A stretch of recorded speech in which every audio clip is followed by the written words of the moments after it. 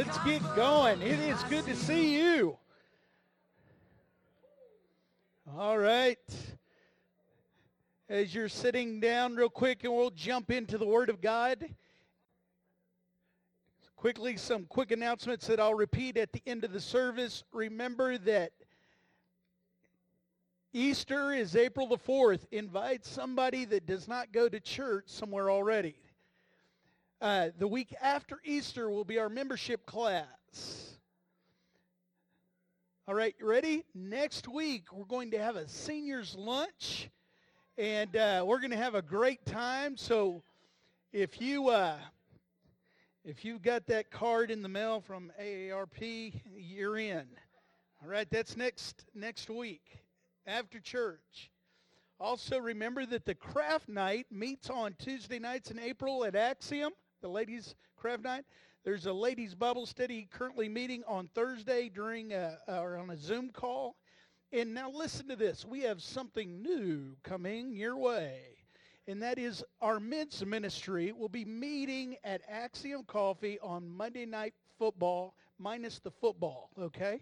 We'll be at Axiom Monday nights from 6:30 to 7:30. And I'm going to be part of the leadership and leading that. And if you've ever been a part of anything that I'm done or I've led, we will be, gentlemen, done at 7:30. So you'll still have time to get home before dark and be with your family. I know Monday nights can be a little long, but this is going to be something that's encouraging. And let me tell you, I told Heath, running Axiom, I said, you know what, Heath, what nights are available? And it was Monday and Tuesday and Saturdays. I said, I want Tuesday night for the men's ministry. And he called back later and he said, bad news, Gloria trumped you, and she's got Tuesday night. So we moved to Monday night. Harvey, I'm going to let you work on that a little bit. But anyway, so we have 2 nights men's ministry on Monday night, 6:30 in April, just those 4 weeks. And then Tuesday nights, the ladies at the Craft Connection will meet down there. Wednesday nights, the young adults or the youth group meets here. And, of course, Sundays we meet here. You know that. Thursday nights, the ladies' Bible study. What did I miss? Anyway, that's some of the announcements that we'll go through at the end of the service. If you missed it, I'm so glad that you're here. And just being here, you realize being part of a community strengthens us. We should be able to do the things that God has asked us to do and just love life. And then when we get here on Sunday, we celebrate with each other the goodness of God. And I think that Lisa did a wonderful job in the worship team today. And let's give them a hand just for all the times that they've come. Now quickly, I want to remind you that we're in the series, Chase the Roar. Chase the Roar. And a lot of times when we hear the roar, we want to run the other way. And they say in Africa that a lion's roar can be heard up to a mile away. A mile away.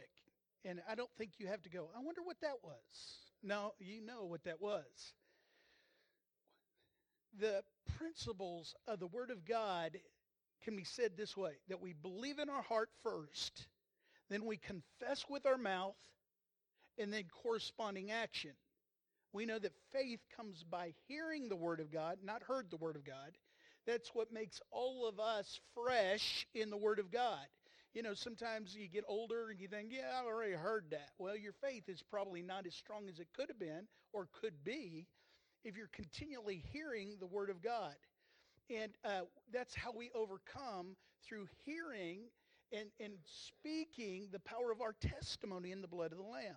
So this morning, I want you, if you have a pen and paper, because, you know, you have probably heard, some of you have heard hundreds of sermons. But as you know, and I've said before, when you get to the trial, when you get to the challenge, when you get what we're talking about, the Goliath,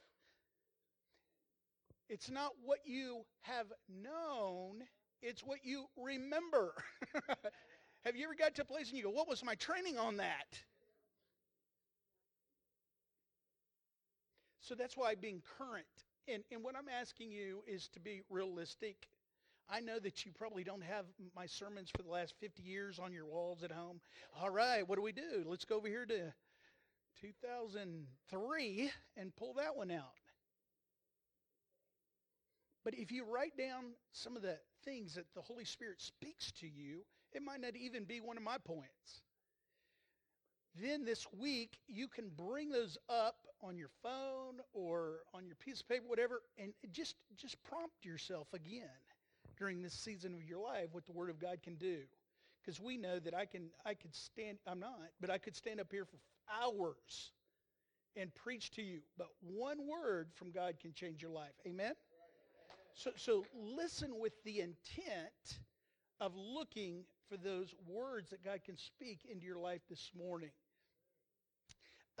Before I pray and start, I want to remind you, if you were not here last week, words that come out of our mouth, part of the confession process of a believer speaking the Word of God, the challenges that come into our life, if we can describe them as Goliath, quickly the points are this.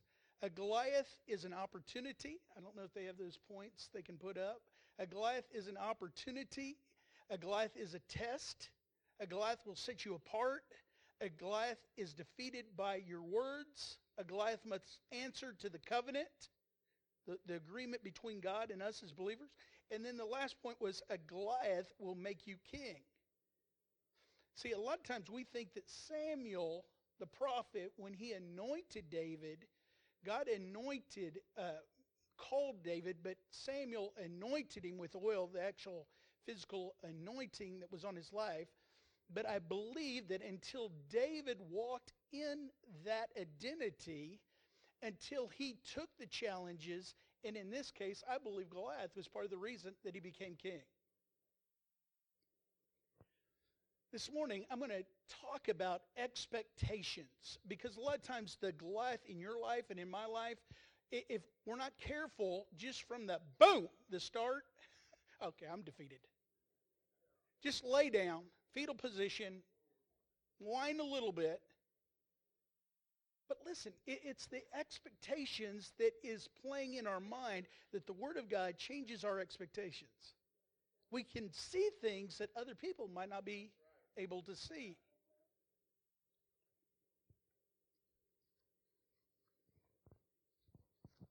This is good. So I'm going to say it first, and then I'm going to say it at the end. As you know, we all love to seek happiness in our life. We want the joy of the Lord. And the Word of God says that the joy of the Lord is our... So it makes sense. If you're the enemy, you come after the believer's strength. Kill the joy. But we all look to revisit, to continually be in the state of joy. The circumstances being right, so the happenings make us happy.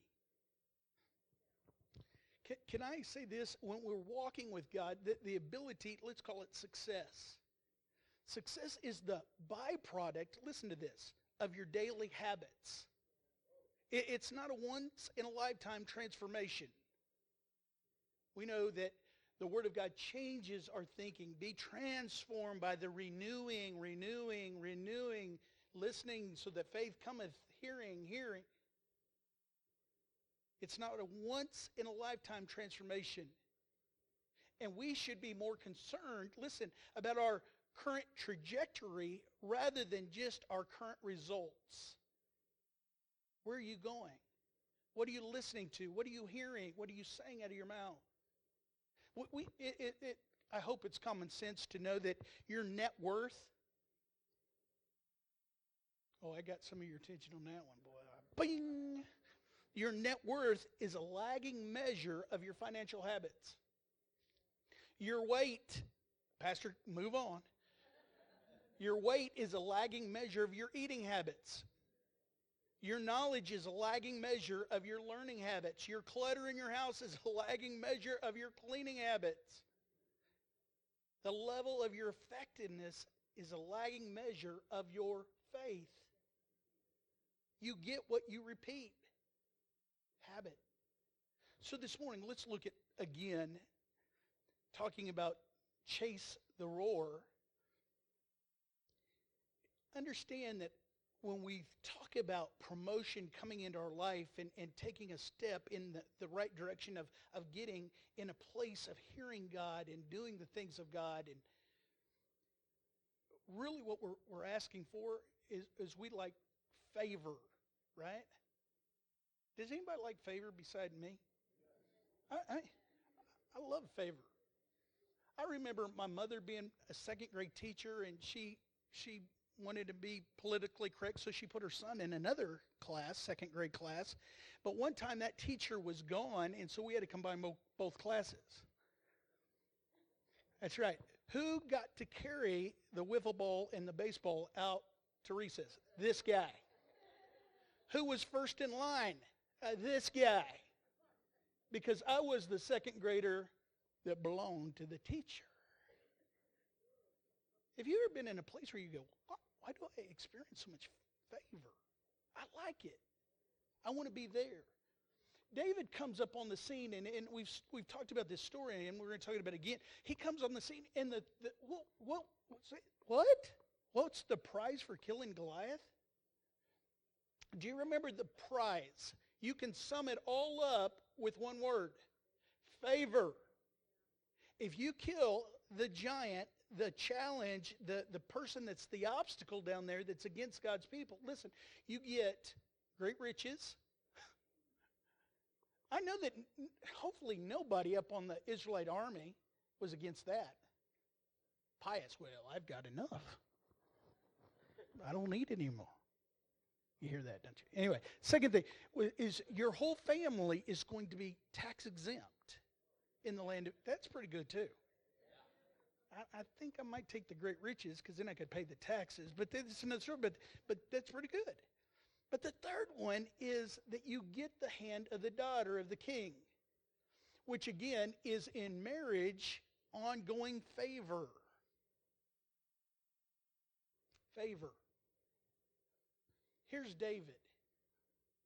And it is so important for us to read these examples in the Word of God and realize that champions are needed not only in the Christian world, but in our church. People's lives that inspire us, and we can watch them and say, wow, that's the kind of person that has overcome challenges in their life that we can too.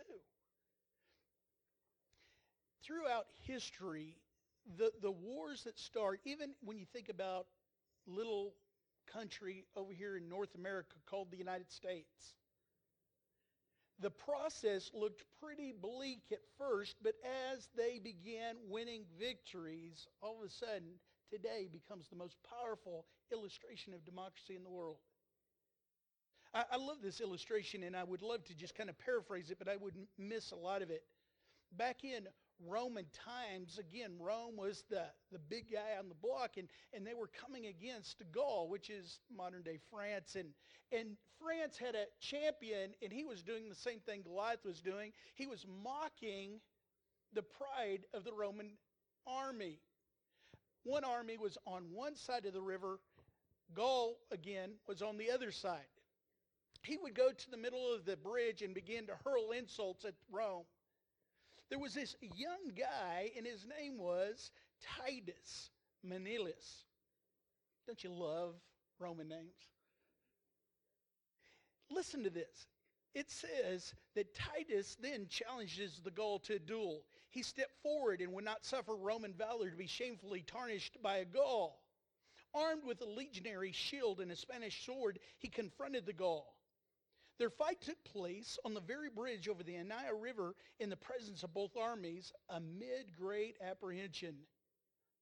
Thus they confronted each other. The Gaul, according to his method of fighting with shield, advanced and awaiting an attack. Manilius, relying on courage rather than skill, struck shield against shield and threw the Gaul off balance. While the Gaul was trying to regain the same position, Manilius again struck shield against shield and again forced the man to change his ground. In this fashion, he slipped under the Gaul's sword and stabbed him in the chest with his Spanish blade. After he had been slain, Manilius, it's pretty bleak here, I just want to warn you. He cuts off the Gaul's head, tore off his tongue, and put it, covered as it was in blood, around his own neck. Now, can I kind of put this in more of a spiritual Sometimes we need to mentally say against the enemy that speaks over our life, okay, it's time to the tongue out of that. And quit talking against the people of God. This example is exactly what Goliath, on the day after he's been going against the Israelites. Remember, he's marching out and throwing up, you bunch of sissies, isn't there anybody up there, a man that can come down? He probably came up with all these, dad jokes. I don't know. But they were piercing them, and he's throwing insults for 6 weeks. Every morning and every evening, he's coming out. How would you agree with me? That would get old. All right, here he comes again, this big behemoth.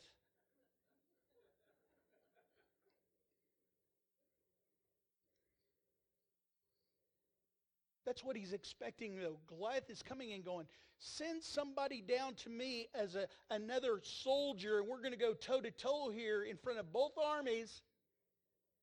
And whoever wins, their army is going to be the master over the other army. The defeated army is going to be the servants.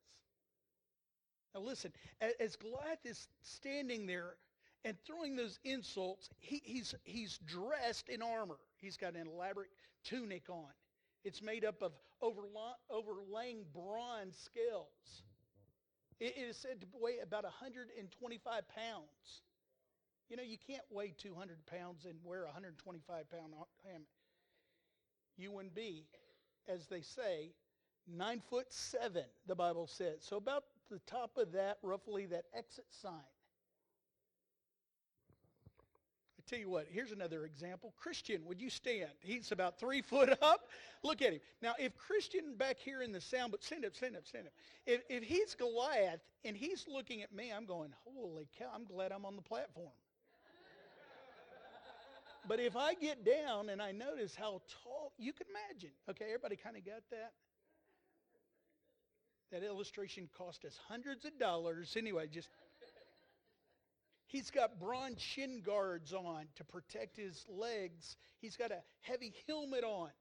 Now here's something else. Think about this. He's an infantryman. He's got all this armor, but he's also got 3 weapons. And because money is no object for my illustrations this morning,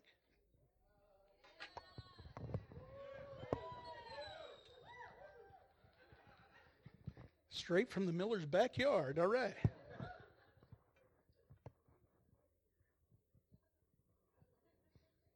He has a javelin. This we're going to use as a javelin. It is not part of the broken pipe of the water heater that broke over our living room during the snowstorm. It's not that. That's a javelin.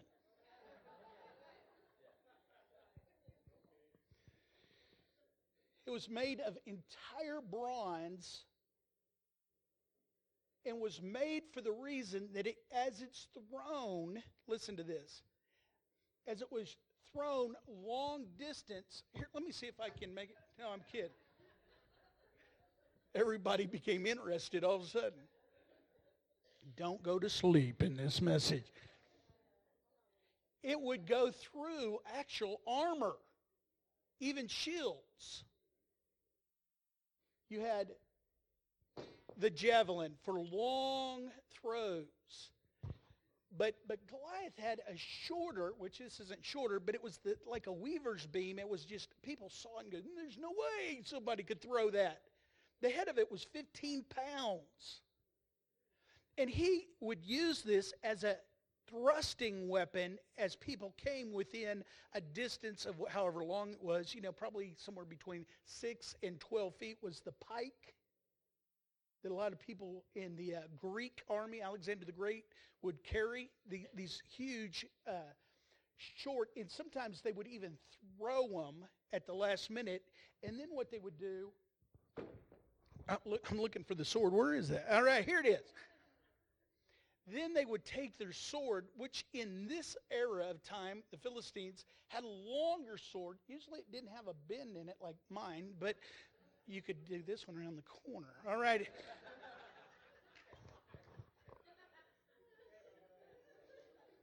I'll be here all day. Anyway. And it was longer so that if they did have a shield, they could get under it or over it, and you know the rest. He had 3 weapons that he brought to the battlefield. Now listen to this historian, Moshe Garshel, of the Israelites, or the Israelite people. He says, to the Israelites, this extraordinary spear with its heavy shaft plus long and heavy iron blade, when hurled by Goliath's strong arms, seemed capable of piercing any bronze shield and bronze armor together. He said, you can see why the army of God didn't visibly think it was possible to go out and fight him. But then in the middle of this 6 weeks and everybody at their lowest, this young guy appears. Dun, dun, dun, dun, dun, dun, dun. But really everybody's going, You know, they're not seeing him as the next best thing. He's coming just to deliver supplies from his father, Jesse. And he overhears this Goliath down in the valley. And he's probably thinking to himself, why isn't anybody going? He's listening to the prize, as we talked about a minute ago. If you go down, you win this.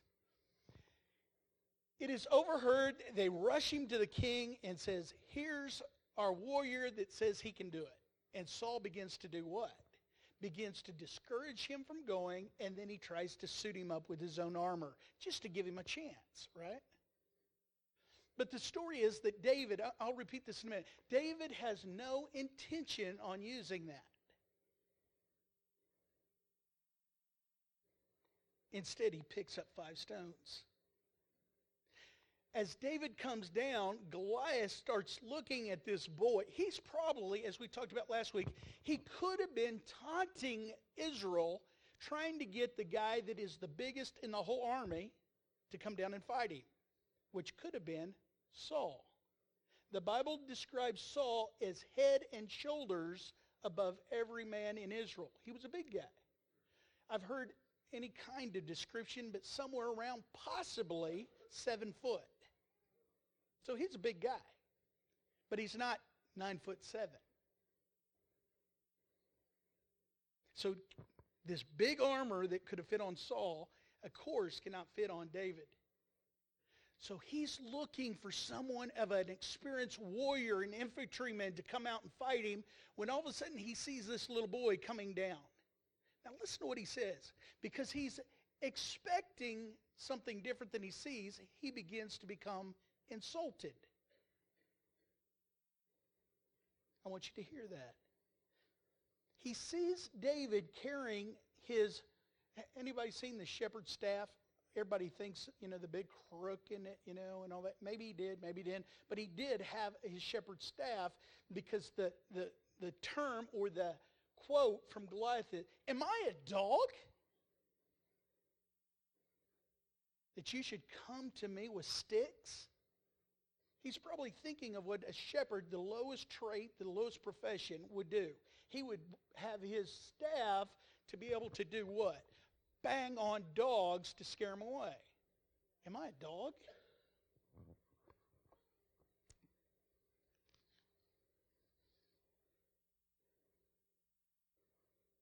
And we know, and I'm kind of fast forwarding, that the battle is won by David. He's an underdog. By all expectations, he should have lost. And as you read this story in the Bible or in the business world or wherever you read it or hear David and Goliath, it has become what? It's become a metaphor for an improbable victory to take place. But I want you to see something. Now we're going to go back. In ancient times, there was 3 kinds of warriors in an army. This is something that can change your life when you begin to see this from a different perspective. There's 3 kinds of warriors. The first was the cavalry. These were men that were armed men on horseback or in chariots. The second, what we talked about, was the infantrymen. These were foot soldiers wearing big armor and carrying swords, shields, javelins, so forth. The third were projectile warriors. They were the artillery. Through the years, you know, artillery is became huge to the point of bombs. But back then, the artillery were 2 main kind of warriors. They were the archers, you know, with the bows and shooting the arrows. And then second kind of projectory or projectile warriors was the slingers. Now let me show you just something about the slingers, because we think of this as a little boy's tool, and we usually think of it as, anybody think of it as a fork, like a tree or branch, and they got a inner tube. Anybody ever create, guys, one of those when you were or ladies? Yeah. My dad made me one. Let me tell you, there wasn't a squirrel that messed with me during that time. Couldn't hit one, but they didn't mess with me the same.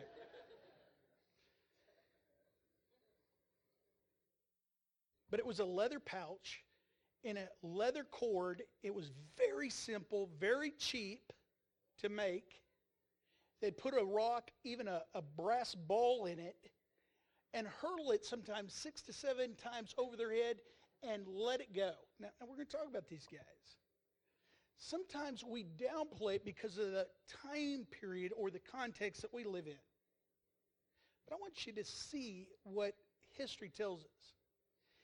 As far back as medieval times, which was a lot closer to us than actually David's time period, but in medieval times it shows slingers hitting birds in midair.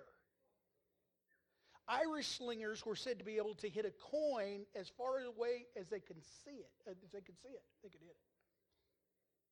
And in the Old Testament book of the Judges, you can read that it describes slingers as being accurate within a hair's breadth. But let's go on. This is amazing to me. This is David. An experienced slinger could kill or seriously injure a target at a distance of 200 yards.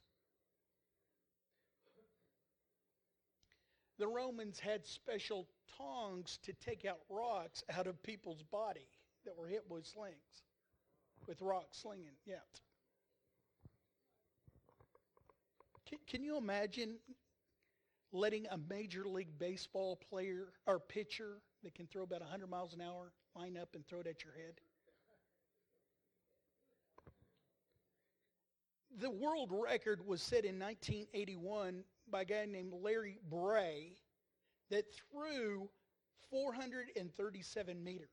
Now for you that are in a different kind of measuring of feet, that's over 1,300 feet that he threw. He slung a rock. This isn't a little toy. Let's go on. The historian Halperin argues that the sling was such an importance in the warfare that it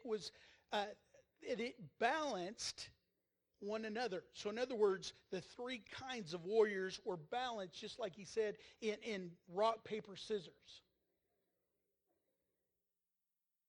The cavalry could in turn defeat the projectile because they could move fast, but the infantry could defeat the cavalry because of their long pikes, and they could get them on the horseback. But the projectile warriors could take out the infantry. If you know history, there's a historian that's named Lysistides, and he describes the length of how Athens' infantry was decimated in the mountains by the local light infantry, mostly using sling during the Peloponnesian War when the Athenians began to attack. So in other words, you got these slingers up in the mountains that decimated the whole enemy's army just with slinging stones.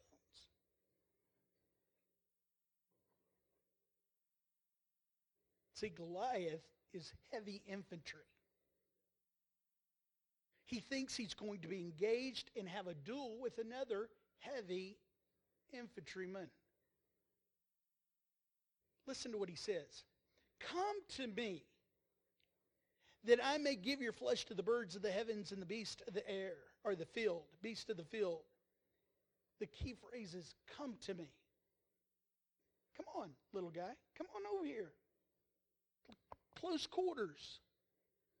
See, when Saul begins to try to dress David in his armor and giving him his sword, his tunic, and all that, Saul is operating under the assumption that that's what David's going to do. Now, this is going to get pretty mind-blowing here in a minute. I think that nobody's heard this. And I wish God would have given me this, like Monday, but this morning I'm reading this and this comes, wow. Why is Saul doing this? He thinks that David's going to go out and toe-to-toe beat him with his shepherd's staff. Saul's under the assumption. That's why he's trying to give him his armor. He has no... See, here's the rules. And David says, I don't follow those rules. Do you think for a minute Goliath is going to follow a rule? This is war.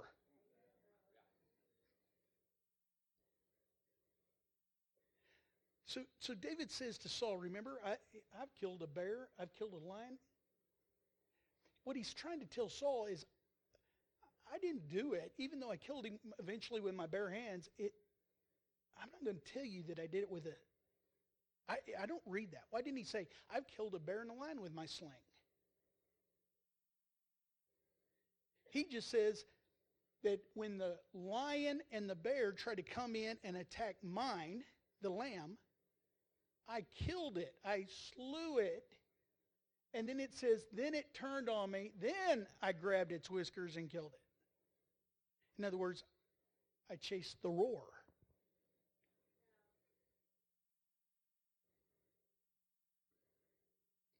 He even learned how to do this fighting wild animals.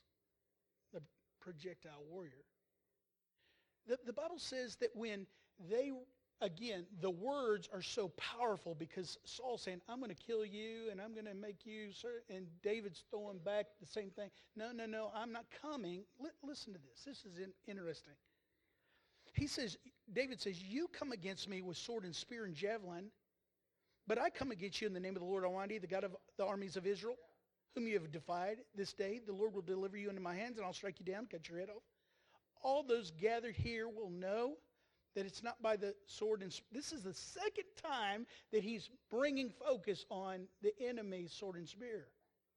The Lord saves, for the battle is the Lord, and will give you in our hands. This is amazing. When David is coming to the battle, and Goliath says, am I a dog that you come with me against me with sticks?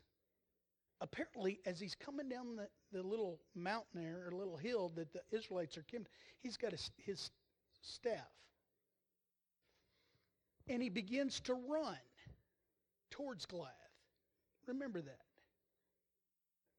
The Israel Defense Forces commander, ballistics expert, did a study on calculations showing how fast the rock from a slinger could come out. And he came to the conclusion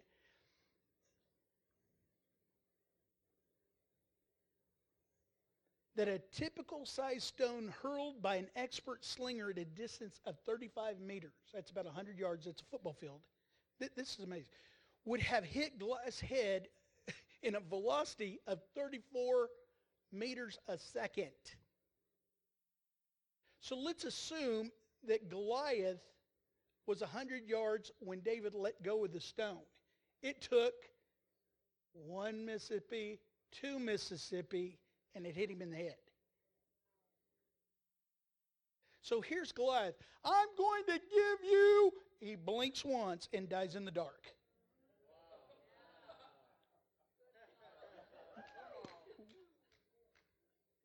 He didn't even have time to go, what hit me? In other words, when he, as an infantryman, is seeing this little guy, he first is scorned, right? But here's what I think, is when he sees him probably drop the staff and begin to reach into his shepherd bag and pulls out a stone and begins to wave that sling around his head, he goes from being surprised to horrified. As it dawns on him, the battle that he was expecting has suddenly changed shapes. Remember, twice he mentions Goliath, sword and spear. Do you know that the historian Robin Dowry, they never have easy names. Let's call him Robbie, all right? The historian Robbie said Goliath had as much chance against David as a Bronze Age warrior with a sword would have against an opponent armed with a .45 automatic pistol. Again, do we think that the duel sometimes reveals the folly of our assumptions about power in our lives? The Israeli Minister of Defense that orchestrated the Six-Day War back in 1967, he said David fought Goliath not with inferior, but on the contrary with superior weaponry. And his greatness consisted not in his being willing to go out to battle against someone stronger than he was, but in his knowledge how to exploit a weapon by which a feeble person could seize the advantage and become the stronger. Okay, you're not with me. Let the weak say, I am strong. Yeah. Well, Pastor, I just don't feel I'm strong. Let it come out of your mouth. David was saying it. Here comes David running towards Goliath. He's powered, of course, by faith and courage that he can do it. God's going to give him the strength. And here's this too big, too slow, blurry-eyed, big guy. Which us little guys, not necessarily always against the big guys, but it's always good to see a little guy come on.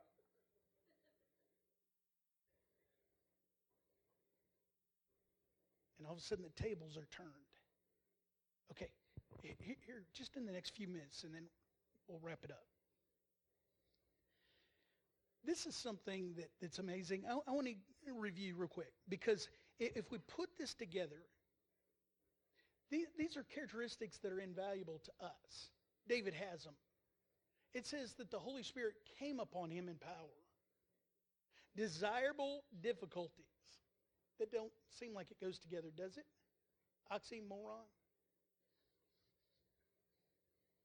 First name Mo, last name Ron. Desirable difficulties. Hope plus faith equals prophetic advancement.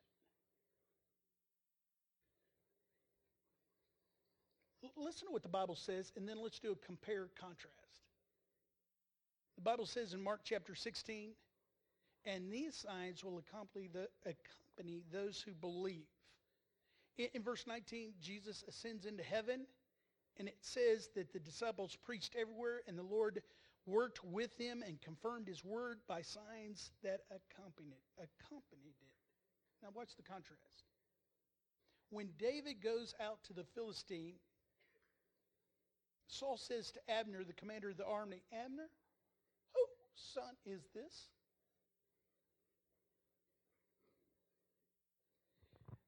He says, I don't know. But after the battle, Abner goes and gets him and brings him to Saul, and he's holding something in his hand.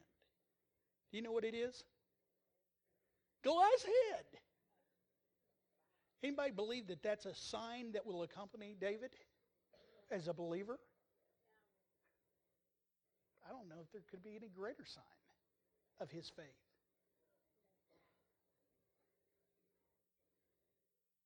Let me give you another one. In the book of Hebrews, Paul is talking in verse 2, and it says, for we also have the gospel preached to us, just as they did, talking about the Old Testament people that are going into the promised land. We've had the gospel preached to us just as they did, but the message they heard was of no value. Because those who heard did not combine it with faith. In other words, what they were seeing, they go, there's no way we can go in there and defeat those giants. They didn't combine it with faith, but it says, now we have believed, we enter that rest. Look at this story. In 1 Samuel 17:47, it says, all those gathered here, David is talking about, will know that it is not by sword or spear that the Lord saves, for the battle is the Lord's, and he will give all of you into our hands. Do you think that David mixed the word of God with faith on his part? He believed in his heart, he confessed with his mouth, and corresponding action. Let me give you one more. In Romans chapter 3, verse 3, what if some did not have faith? Listen to that again. What if some did not have faith? Will their lack of faith nullify God's faithfulness? Not at all. I love Paul. He says, let God be true and every man a liar. Well, I preach this about one time a year, so get ready. I'm not losing it. So, Pastor, you preached that last year. I'm going to preach it again this year. But every time that you choose to walk by faith, you're allowing God to be true in your life, no matter what other people are going to try to say. Okay, look at the compare and contrast. In 1 Samuel 17, David said, let no one lose heart on account of this Philistine. Your servant will go and fight him. Do you see a man that is full of faith? But I want you to see here. This is just a food for thought. He has 3 weapons. He has the long javelin, he has the short thrusting spear, and he has a sword. Can anybody tell me possibly what was missing in his arsenal? No, it's something physical. What? A shield. Do you know that Goliath had a shield? You know where it was?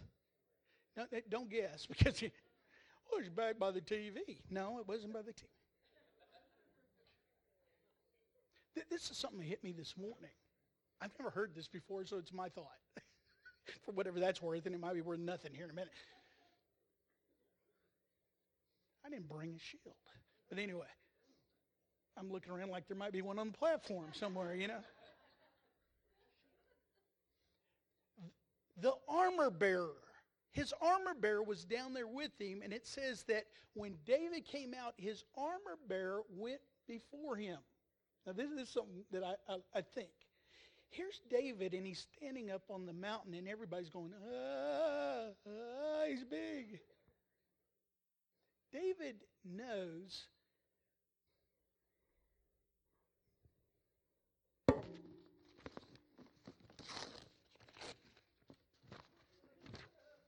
that's my announcements on the back, I hope.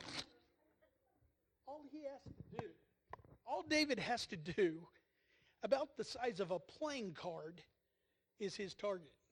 Right there on Goliath. Now stop and think. The one thing that could have nullified the projectile warrior would have been the shield. But Goliath didn't have the shield, and David realizes, uh-oh.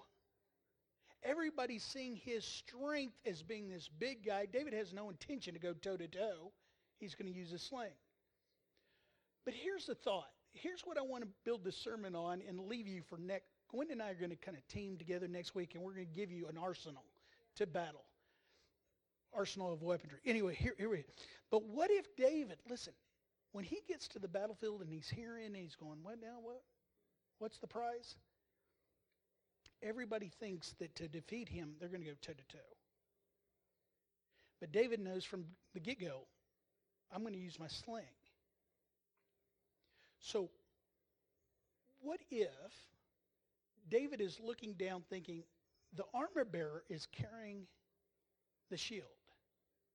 Now, if the description of this time period is that Saul is head and shoulders above all the other army, soldiers and stuff, I would imagine he might be maybe a little, most of them be a little shorter than me. No, I'm just kidding. They're probably about my size. I'm 5. And this is stretching a little bit. This is John. Don't go and say, well, you know what I heard in the Bible. But just think about this. if Goliath is as tall as this exit sign, and I am his armor bearer, carrying his shield, and the target is up there where the EXIT is, and I've got his shield. I've got a heavy shield. Goliath is thinking that David's coming with a stick to beat him up. Come on, boy, come on. He's only got 1 second to realize when the stone goes. What's this guy going to do? David probably knows this. Is he going, I got to cover his forehead with my shield? Everybody with me? Because David doesn't tell Saul. I don't read that he tells him he's got a sling, that he's killed him with the sling. I don't think that even anybody really possibly knows that he's going to use a sling, because it says that he goes to the brook, probably privately, to get the stones. But here's just on me. This is fun conjecture. If David came up with this idea, here's what I want us to use in our thinking. You go, well, what does that have to do with me? The shield and a little guy can't hold it up. If David comes up with that idea, there's only one way a person comes up with that idea: when everybody on the mountainside, on the Israelites, are looking. And that's the Holy Spirit speaking to him. Now, here's the exciting thing, is if we go against our giants, the Bible says, 1 Corinthians chapter 2, it says, no mind can conceive, no eye seen, no ears heard, all the great things God has in store for those that believe. And everybody goes, nobody knows. Keep reading. Keep reading. If you keep reading, it says, but we do. We have the Holy Spirit inside of us, that we do know the mind of Christ. The Holy Spirit can speak to us and go, did you see that big guy's forehead? Do you see the little guy with the shield? He can't get it up there with his shield. And David says, what was the prize again for the favor? How could he go against his older brother that he probably respected when he's trying to insult him? Yeah, I know what you're doing out here. How could he go against the king that he probably respected and looked up literally to? If he's that big a guy and he's the king, and you can't go out. You're just a little boy. He's a warrior. How could he keep doing it? He was convinced in his heart that the strategy that God gave him would overcome or defeat the enemy. Now here's what I want us to know, because as believers, a lot of times, if we're not careful in the church world, we come up with the thought that, and I believe that God can create miracles. Right here, don't ever say that John Miller, because he's done them in my life. But a lot of times we go into an impossible situation thinking that God's going to have to rain down $100 bills to get us out of this emergency. And it doesn't happen. But God has given us an opportunity to invest in something that would have brought the $100 bills to get us out. You follow me on this? See, we're looking, well, God, if you wanted to make a way, you would have opened up the doors. And God's saying, did you not see that door over there? Okay. So as we come to part 3 in this sermon series, Chase the Roar, again, watch how David looks at things differently, because he's able to allow the Holy Spirit to speak to him. How could he write Psalms 23, the Lord is my shepherd? He says, he prepares a feast, a table, a banquet. Where? In the presence of my enemies. The enemy's right over there looking. And, yeah, just a minute. I've got a shish kebab to finish here.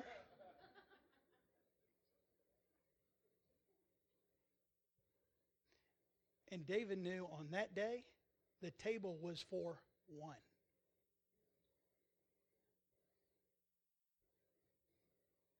Later, think of all the psalms that he would write. What are those? Really, come on. What are songs? They're confessions. We'll talk about coming out of our mouth. Whew. Now, let me just warn you. God's grace is sufficient for all of us. We pray that some of the things we've said in our lives we pray that it'll yield no fruit. And today is a new day. Come on now. God is good in our lives. Let's pray. Father, thank you. Right now, God, as you have spoken to us, there's people today that God has heard something from your Holy Spirit speaking, that God, that they can apply to their life this day, this week. God, they're dealing with challenges in their life that, God, they've asked for answers. God, help me. And Father, today this message is for them. That, Father, that they would slow down and they would hear your voice. Speak to them. Father, it might not be the common consensus of the culture that we're in or they're in, but God, that you can give them a strategy. And then faith, God, that it is you speaking to them and to be able to carry that out. Father, we thank you for the ability to be your children. And Father, help us to, again, believe in our heart, and confess with our mouth, and then, God, corresponding action to what we say that we believe. In your wonderful name we pray. Amen. Amen. This morning, before you're dismissed, quick announcements again. The men's ministry will start in April, not this week, in April, on Monday nights, 6:30 to 7:30. The title of the study we're going through is Renovate. Going through the last year or so, some are, busted and disgusted, tore up from the floor up, and all those good, Christian.